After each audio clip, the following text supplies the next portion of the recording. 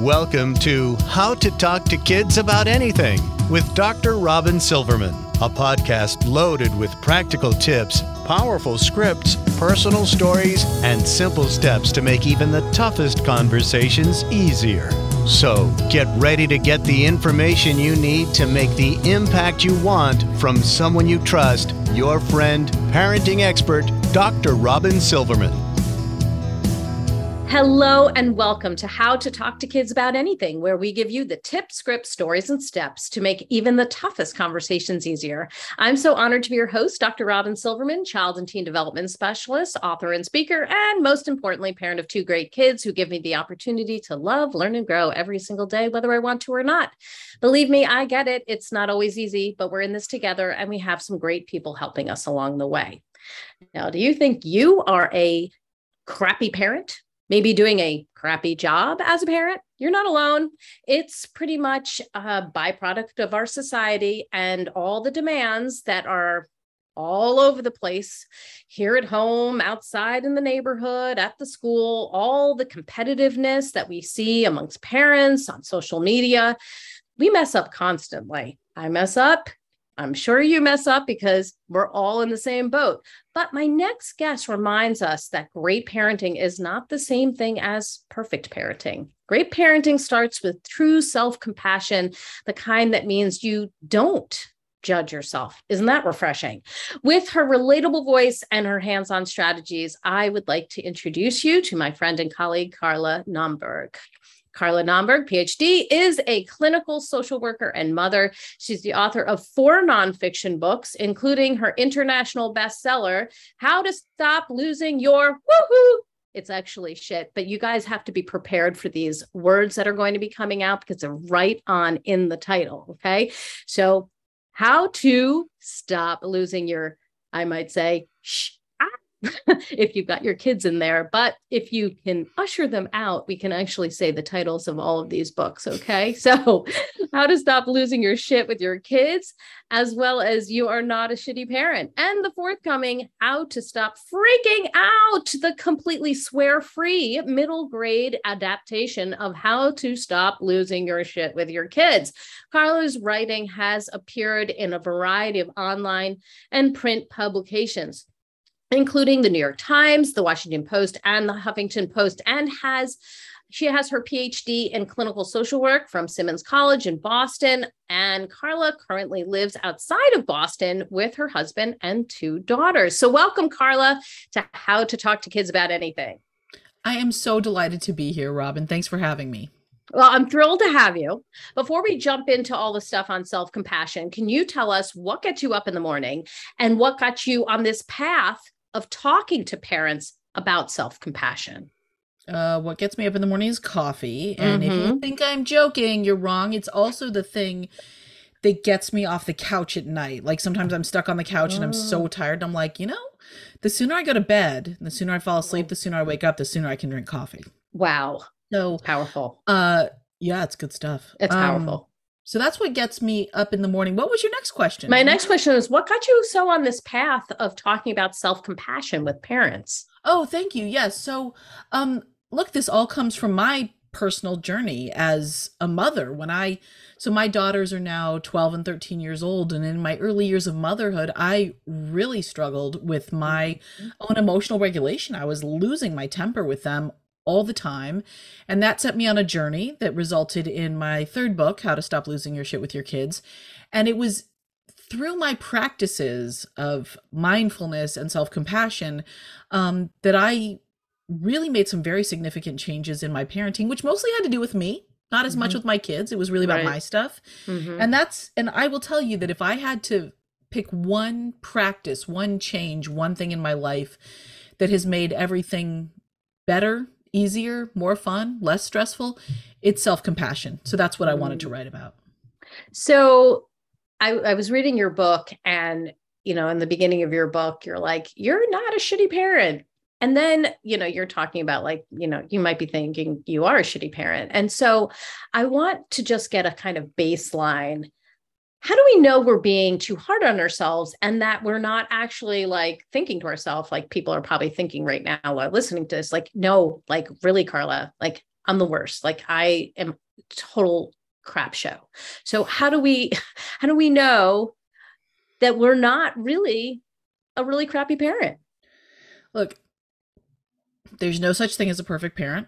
There's no parent that gets it right all the time. I don't know. What should we aim for? 50%? Does that sound good to you? I don't know. I'm just making numbers up. It's like arbitrary. Just pick a number. We all make mistakes. We all screw it up. But I think a lot of us take our thinking to the next level, which is, I am a shitty parent. Mm-hmm. And what I will say to those folks is, I don't believe there's such thing as a shitty parent. And do I believe there are parents who aren't parenting the way they want to? Of course. Do I believe that there are parents who are parenting in ways that aren't great for their kids? Yeah, I do. But I'm not going to call anybody a shitty parent, because that's a dead end road. You get there and you're like, oh, I'm stuck. Well, here I am. I'm a terrible parent. I suck.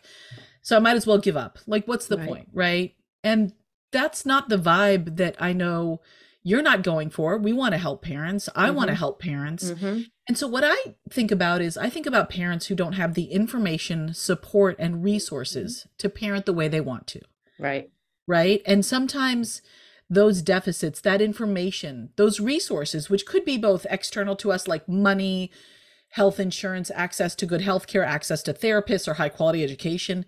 Those are external resources. And there's also these internal resources, right? Our own physical health and strength, our mental health and strength, our emotional stability, which are things that any reader of mine knows I struggle with this, right? Emotional stability is an ongoing challenge for me, because I get anxious and lose my shit. So it's a practice. But the point is, for some parents, we all lack information, resources, and support at times. Yeah. But for some parents, the deficit is really significant. And those are the parents struggling the most. But I still don't think they're shitty parents. And I think it's so appreciated that we can say, having all this information that we've had, you're a parenting writer. I'm a parenting writer. I've been writing, you've been writing, we've been interviewing people, we've been interviewed, and yet still we have issues with our own emotional regulation at times. I mean, I apologized to my daughter yesterday because I'm sorry, I was so snippy today. Like, I am under so much pressure. Like, my book is due tomorrow. I'm like, this is really stressful. And she was like, it's okay. Are you okay, mommy? Like, she's, I'm like so gracious about it. And I'm appreciative of that, but it doesn't mean that I won't do it again. And it doesn't mean it didn't happen. So I think it's really important that we say that up front, that just because we have the information doesn't mean that we're like somehow immune to having these issues, right? I absolutely agree. And I mean, you and I may suffer from too much information. That can also be a problem for some of us, like knowing a little too much, not helpful. But look, when I look at that scenario that you just described with your daughter, what I see is that your daughter is learning in the most real and relevant way possible that in a healthy relationship, sometimes people fall apart. Sometimes people lose their shit. Sometimes people say things they don't mean or do things they don't mean. And then you can apologize. You have to reconnect and move on. And I would much rather have my kids have that view of a healthy, resilient relationship than assuming that a good relationship is one where everybody behaves perfectly all the time. Isn't that like so important? I literally was just having a conversation with a 18-year-old the other day, and he was like, I feel like in the past I was playing the role of the good son, like the good brother, and stuffed his feelings down. Like, do you know what I mean? Like, because his outside world was a little shaky, right. Parents getting divorced, like things were happening around him. And then thinking you need to like plaster the smile on your face. Like, I'm fine. Everything's fine. I mean, how many times have we all done that? But I think you're right. Like, when you're saying, when we're showing people, like, we can be human and then reflect that humanness towards our children, and then have them be human back to us, gracious back to us. That is such a good lesson in real relationships and real emotions. Absolutely. And, my husband and I are coming up on our 19th wedding anniversary next month. And I'm not an angel to him all the time. And he's not an angel to me either. Like, just last night we were sniping at each other about something. And that's okay, right? And sometimes there's an apology that needs to happen, and sometimes there's not. We just move on. Right. But I wish, my wish for every parent is that we could move away from this intense judgment, right? That the minute we're less than perfect, which for so many of us is all the time because that's human nature, we really judge ourselves for that. And I would love us to get to a place of compassion, right? In those hard moments that we all have. Yeah. So in the book, you talk about parenting having like kind of like with a metaphor of a series of arrows that hit us. Can you paint the picture and help us understand how we can use that metaphor to guide us? Sure. And I didn't come up with this metaphor. It's an old story from the Buddhist tradition. And while I myself am not a Buddhist, I will say that Buddhist psychology is some of the wisest, most brilliant stuff out there. So the Buddha talked about the first arrows of life. And this is the stuff that just happens to us, right? Somebody rear ends you. Your kid gets a diagnosis of ADHD. Your refrigerator breaks. You get an unexpected bill you can't afford. There's a massive storm and a tree comes down on your house, or I don't know, a global freaking pandemic, right? That would never happen. No, of course not. So, you get a kid who doesn't sleep, right? Whatever. Those are the first arrows of life. They are unavoidable. They're painful. They're unavoidable. Maybe sometimes we can soften the blow a little bit, like, I don't know, if you have a generator hooked up to your house, maybe the storm isn't so bad, but you can't avoid the first arrows. They're life. But so often for those of us, after this first arrow comes, there's another arrow that comes right after it, the second arrow. And this is the arrow of like shame and suffering and blame. And this is the arrow of our voice saying, oh, if I had only done X, this wouldn't have happened. If I had talked to the right specialist, if I had like been better prepared, if I had my shit together more, these things wouldn't have happened, or they wouldn't have happened so badly. Oh, my friend, her kid, when he was diagnosed with ADHD, she was so much more on top of it than I am, and things are so much worse for my kid because I'm a shitty parent. Right. That's the second arrow. And so the thinking is that first arrows are always going to happen, but second arrows are optional. We don't have to come at ourselves with another sharp, pointy object and blame ourselves. And so many parenting books out there are about first arrow problems, right? Like how to get a kid to sleep, how to potty train, how to support a kid through high school, whatever it is. Those are first arrow books, and they're really, really important. And you have so much of that amazing advice on your podcast. And sometimes even with the best advice, those first arrows come flying hard and fast, and they stick us, and it's painful. And so my book is really about how to put down the second arrow, what to do when things fall apart anyway, which they will. Not jamming yourself, as you say, in the same wound, like taking that first arrow out, like just jam yourself with that second arrow. And that's that description, when you said that in the book, I was like, oh, I really feel that. I mean, it's such a good description. And I think so many of us do it. I do it a lot. That really was very meaningful to me. Yeah. So, you talk about how self-compassion, it's not some kind of hippy dippy thing that we do. It's a necessary thing.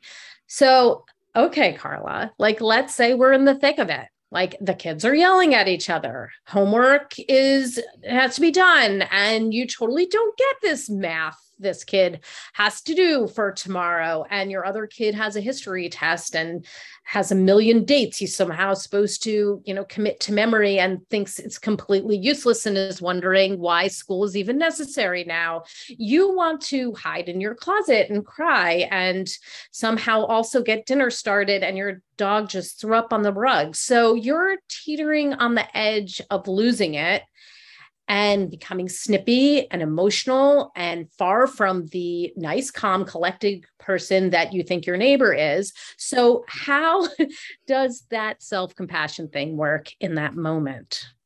Yeah. So let's define self-compassion first. And second of all, well, first I would like to say that it sounds like you're in my house, Robin, except it's the cat throwing up on the carpet because we don't have a dog. Nice hairballs. Yeah. So look, this happens to all of us, right? So this is a great place to start. It's a very relatable scenario. We could even throw in the news is telling you something terrible about war or whatever, and you got the news blaring, and maybe your phone lights up with some like obnoxious news from a friend, you're getting some shitty text message you don't want, like, let's just dump it all on there. Yeah, it's all on there. The house is like electric with a bunch of garbage. Yeah. And so at some point, maybe something just goes really wrong. You burn dinner, you yell at your kids, you drop your phone down the sink, like whatever, and you just lose it. And you think, I'm a shitty parent. Clearly. I'm screwing this all up. Like there's no like calm evening scenario happening here. It's chaos. Everybody's unhappy and it's my fault and I suck. And like, if your brain is anything like my brain, you're going to take this to the nth degree. Oh, I do. I mean, I'm doing therapy because of it. You know, it's like, I totally do that. We all do, right? And so we've all read those articles about how kids who have a nice family dinner are more likely to do well in college and don't do drugs and blah, blah, blah. It's nice to have that behind you. It's like really in your enjoyable ear to have that voice while it's all happening. So fun. It's so fun. It's nice to have that. Yeah. Parenting's really fun. Yeah. So like you are convinced that because of this one chaotic moment, your kid is going to be a failure their whole life, right? And you're a shitty parent. And it's your fault. And they're going to end up talking about you in therapy and it's your fault. Yeah. Yeah. Mm-hmm. That's life. No. Okay. So let's talk about this. So let's bring self-compassion into the equation. So what is self-compassion? Self-compassion is noticing when you are suffering and then choosing to shift the way you perceive the moment or engage with the moment in response to your own suffering. So look, in this swirl of chaos, right? You've got like this Tasmanian devil energy happening in your house. You can choose to continue to run around like a crazy little chicken parent with your head cut off and yelling at this kid and picking up your phone and reading the text and half answering it and stirring the pasta, which is already like too soft and it's gross. Or you can stop for a second, just like put a pin in it. And yes, the chaos may be still swirling, but you can take a moment in the eye of that storm and take a deep breath and say to yourself, whoa, this is a really hard moment. Like, things took a turn real quick, right? Did not see that coming. Yeah. And then just doing that, just noticing that you're in a rough moment is a serious act of compassion, right? Because instead of like continuing to jump around and kind of be at the mercy of your own kind of crazy thoughts bouncing around out of control and at the mercy of kind of everything that's happening, you're choosing to just stop for a minute, take a breath and say, this is a rough moment. And saying this is a rough moment is actually dramatically different from saying I'm a shitty parent. Ooh, wow. Right? Yes. I'm a shitty parent feels deep and personal. And that's like some soul level awfulness, right? And you can't do anything about that too. No. Like that's not something you can solve in that moment, that blaming thing. Right. I'm 5'6" and I have a nose and 2 ears and I'm a shitty parent, right? It just feels like there's nothing no you can do about that. Yeah. But saying this is a rough moment makes it less personal, makes it less permanent. And then you can sort of shift your thinking and say, yeah, dinner time is hard for everyone. This newfangled math they're teaching is hard for like 98% of us. I don't really know if 98% is the right percentage. We don't know because we don't know this new math. I don't know the new math. So you can practice this first part of self-compassion, which is reminding yourself you're not alone. Dinner time stinks for almost everyone, right? Okay. Then you can take a moment and instead of judging yourself for like not having some kind of super calm evening magic, I don't have it. You can get curious. What's going on here? Like, what is happening in this moment? Okay. What is happening is I've got too many balls in the air and they're starting to drop. Yes. So can I just put some balls down? Can I turn off my phone? Can I turn off the radio? Can I turn off the pasta that's already like overcooked before it boils over? Can I look at my kids and say, hey, you guys, I have to get dinner done. So we need to put a pin in the homework for 10 minutes, right? So all of a sudden getting curious, and getting curious about how you're feeling too. Like, am I anxious and ramped up? Am I completely exhausted? Like, is this whole dinner time plan actually really terrible and we need to order a pizza? So getting curious. It's so funny can feel like such a failure to people. I'm only saying that because I can say it for my own self. Whose life's like is supposed to be like, I love to cook and all of that. And it's my love language. And then all of a sudden you're like, we need to order a pizza can feel really tough for people sometimes. So for all the parents out there who don't love to cook, I hate to cook. I do not know how to cook. My husband is the cook in the family. And prior to the pandemic, we'll call it assembling. It wasn't really cooking. I was assembling every meal. And the kids ate a lot of boxed mac and cheese because I'm legit good at cooking that. Yeah. All right. And now my husband, once he started working from home during the pandemic, he was home every night and he's like an expert cook. He's amazing. Yeah. So he's cooking all these fancy meals like sauteed chicken. I don't know how to make, right? But it's so fancy. It doesn't come in a box. No. And there's like not instructions on the side of a package of chicken. It's very weird to me. That is really strange. Huh? And now every once in a while when I'm home and Josh is out late, the girls are like, oh my gosh, can we have boxed mac and cheese? That was so awesome. And I'm like, yes, nailed it. So I only offer that story because I want parents to remember that those nights when we let them eat pizza in front of the TV, we may see as a failure and they may see as such a treat. Yeah. Right? That's a really nice point. Thank you. So like those pizza moments are sometimes a total win. I like the pizza moments. I do too, because I love pizza. Yeah. We had a pizza moment last night. That's how it went down. And that was fine. It's delicious. So you say that connection can really make a difference when it comes to self-compassion. So we were talking about these other things that you can do, but connection is one of the areas that you really focus on in your book, and it's nuanced. So what kind of connection are we talking about here, and how can we make that happen? Yeah. So there are sort of 3 general ways to connect that I think are really crucial to self-compassion. And the cool thing about self-compassion is you get to pick the way you want to do it that works for you. So connection is the antidote to isolation. And in really rough moments, we parents tend to resort to, I'm the only one who. I'm the only one who fed my kids boxed mac and cheese for the first 4 years of their lives. I'm the only one who ordered a pizza. I'm the only one who yells at my kids, whatever it is. That third one is completely in my wheelhouse. Thank you. Oh, yes. Oh my gosh. I wrote a book about how to not yell at your kids. It sold a shitload of copies, and I'm still like, but I'm the only one who does that. So that's really weird. Why are all these people buying this book they don't need? It's so strange that's like a thing. Yeah. And the only one thinking, that isolating thinking, is so painful and so debilitating, makes everything so much harder. So how do we combat that? With connection. So part of it is this idea of connecting to common humanity, which comes out of the work of Dr. Kristen Neff out of Texas. But that's just a fancy way of saying remembering you're not the only one. Remembering that you're not alone, and reminding yourself that no matter how crazy it gets, no matter how chaotic, overwhelming, out of control, there are other parents who have been and are dealing with these issues too. And like probably right now. Right now at this moment. You're not the only one yelling about something at your house. No.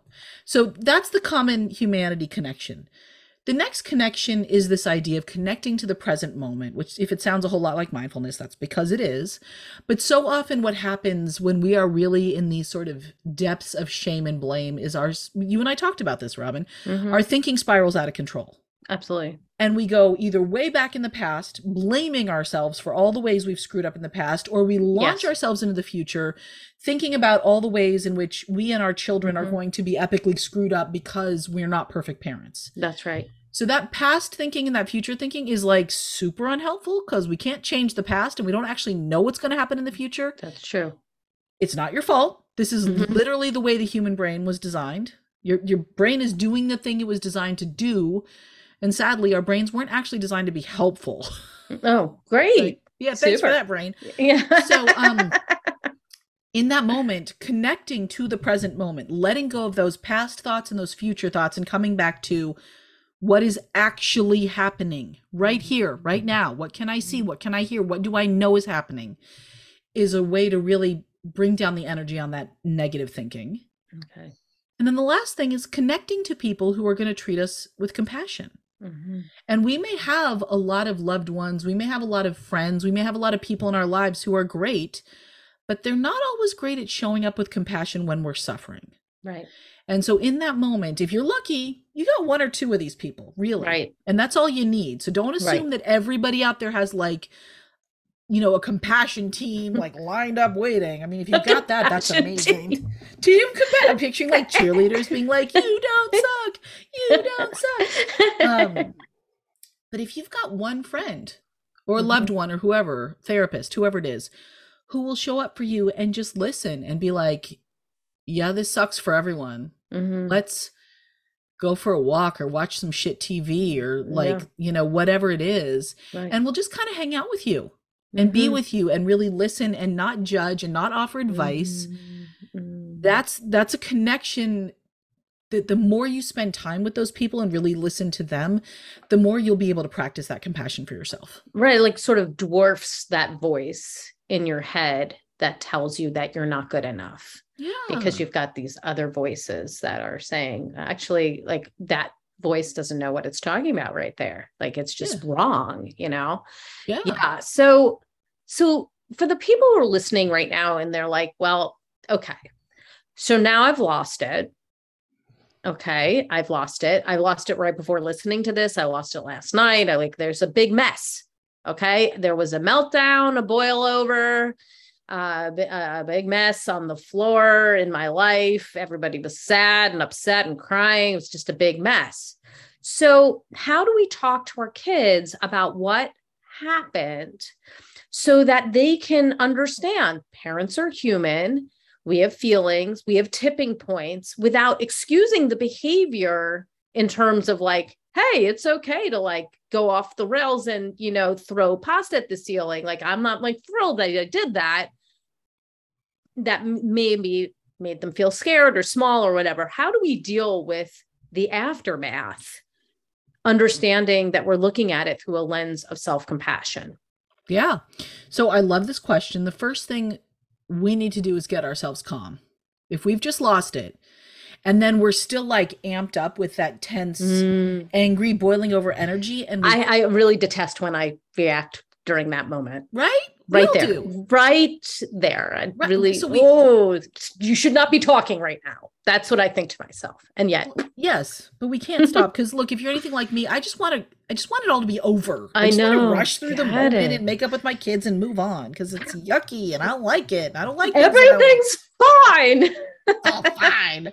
So, and look, I think sometimes, I don't think every moment has to be a learning, reconnecting moment.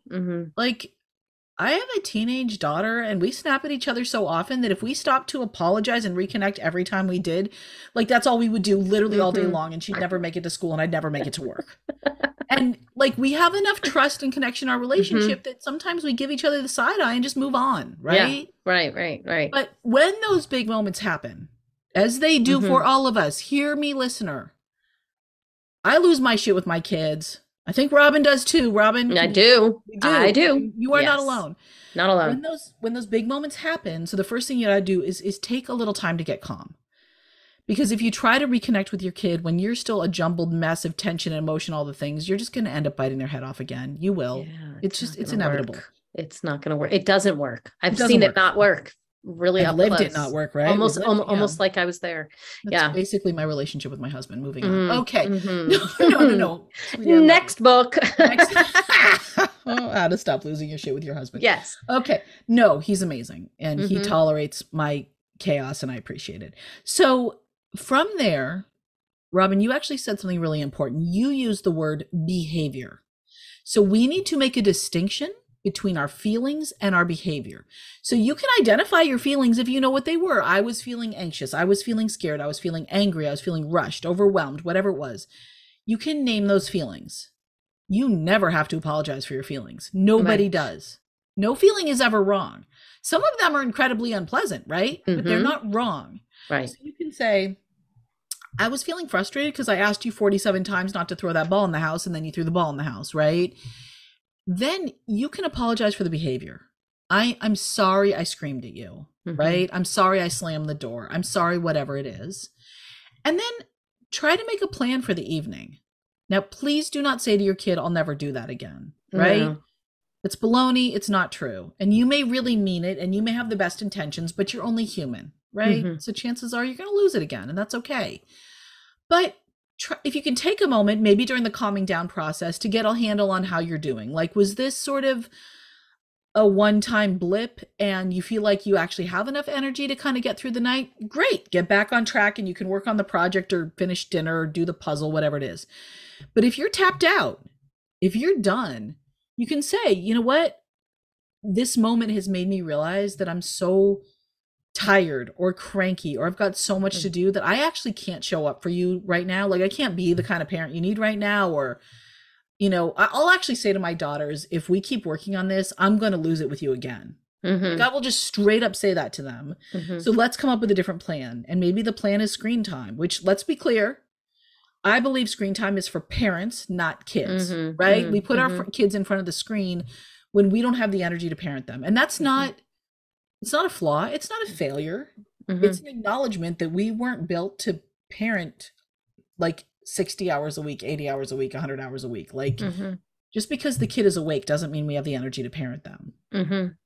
So, you can apologize to your kid, right? And then you can say things like, I'm having a bad day, instead of, I'm sorry, I'm a bad mom. I'm sorry, I'm a bad, because like, I'm kind of thinking about what's the language I want my kids to use when they screw up. And I would love for them to say, I had a bad moment. I'm having a bad day, not I'm a waste of a person. Like, I don't want them to say or think that. So that, and then, you know, sometimes after we apologize to our kids and reconnect, there also can be a conversation about their behavior, right? Just because we apologize to our kids doesn't mean they're completely off the hook. Right. So sometimes I lose it and my kids really haven't done anything that wrong. And so there's no further conversation needed. But sometimes it's like, hey buddy, let's talk about that ball in the house and like make a plan for how that's going to go differently next time. So you can do that too. Okay. All of that is really helpful. I feel like I could talk to you all day, because it's just like, you know, it's like a therapy session for me. You'll get the bill at the end. The bill. Thank you. Yeah, no See, problem. that's good. No, thank you. No, it's so good. It's so good. So what would you say would be your top tip if you could leave us with one tip to take away about self-compassion while parenting? What do you think that would be? It's all about the self-talk. So many of us move through our day thinking that we are horrible parents, we're screwing this up, we're useless, and we're the only ones who can't get parenting right. And that's like trying to do your job when you have, you know, a boss or a supervisor following you around all day telling you how much you suck. Like, it's impossible. So I give readers a lot of tips in the book about how to start to shift your self-talk into ways that are much kinder, more forgiving, more understanding. And that's more like having a boss walking around all day saying, hey buddy, this is a hard thing you're doing. And just because it's hard, that doesn't mean you're doing it wrong. So hang in there, like you got this. And that boss didn't necessarily give you any answers for what to do differently, right? He didn't say, well, if you try this, it'll be better. He's just kind of there cheering you on, offering you a little reality check. And when we can do that for ourselves, which we can with practice, parenting just feels so much easier and more manageable and more fun. And it's not perfect, right? We still have rough moments, but they just feel so much easier to handle. That's a very good top tip. And so that becomes another voice in your head then, this boss, or does it replace the conversation in your head with the one that's been berating you? I used to think of myself as a terrible mother on a daily basis. Robin, I can't tell you the last time I had that thought. That's great. I don't think it's because my parenting is like infinitely better than it used to be. It's better in some ways for sure, but I'm still a flawed human, and that's okay. Right. But now I'm much more likely to have generous, kinder thoughts. I'm tired because it's been a stressful week. This is a hard time. We're coming out of a freaking pandemic and nobody knows what they're doing. That's really hard, right? Those are the thoughts I'm having. And I no longer think of myself as a shitty parent. And it took time and it took practice. And I'm hoping this book and the ideas in it will help readers kind of jump to the head of the queue and move through this process a little faster than I did. if they're just willing to practice a little bit, make a few changes on a daily basis that are really small. I know how tired parents are. I'm just right there with them. So what I'm asking parents to do is very small, and they can choose the practices that fit best for what works for them. Right. And being able to recognize that voice when it starts talking to you and saying those negative things, bringing it out of the shadows and saying, wait a second, like I hear what you're saying here, and that's not true, right? Talking back to that voice and being able to recognize that it's even happening, removing it from yourself, from the one who is saying this is the truth, and pushing it out and saying, wait a second, what's really happening here?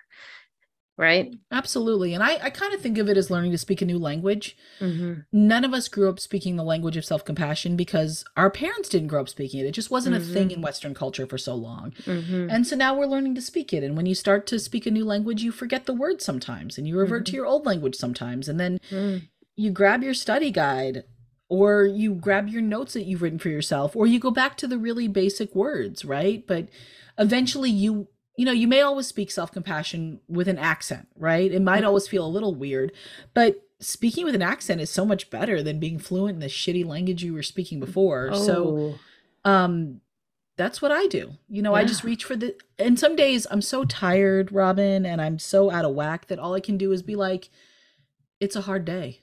That's all I can come up with. Okay, it's a hard day. But even that is so much kinder than I'm a terrible parent. So tell us the resource of the week. Where can we learn more about you, your book, and the work you're doing? So it's all on my website at carlanomberg.com. And you can also find me on Facebook and Instagram.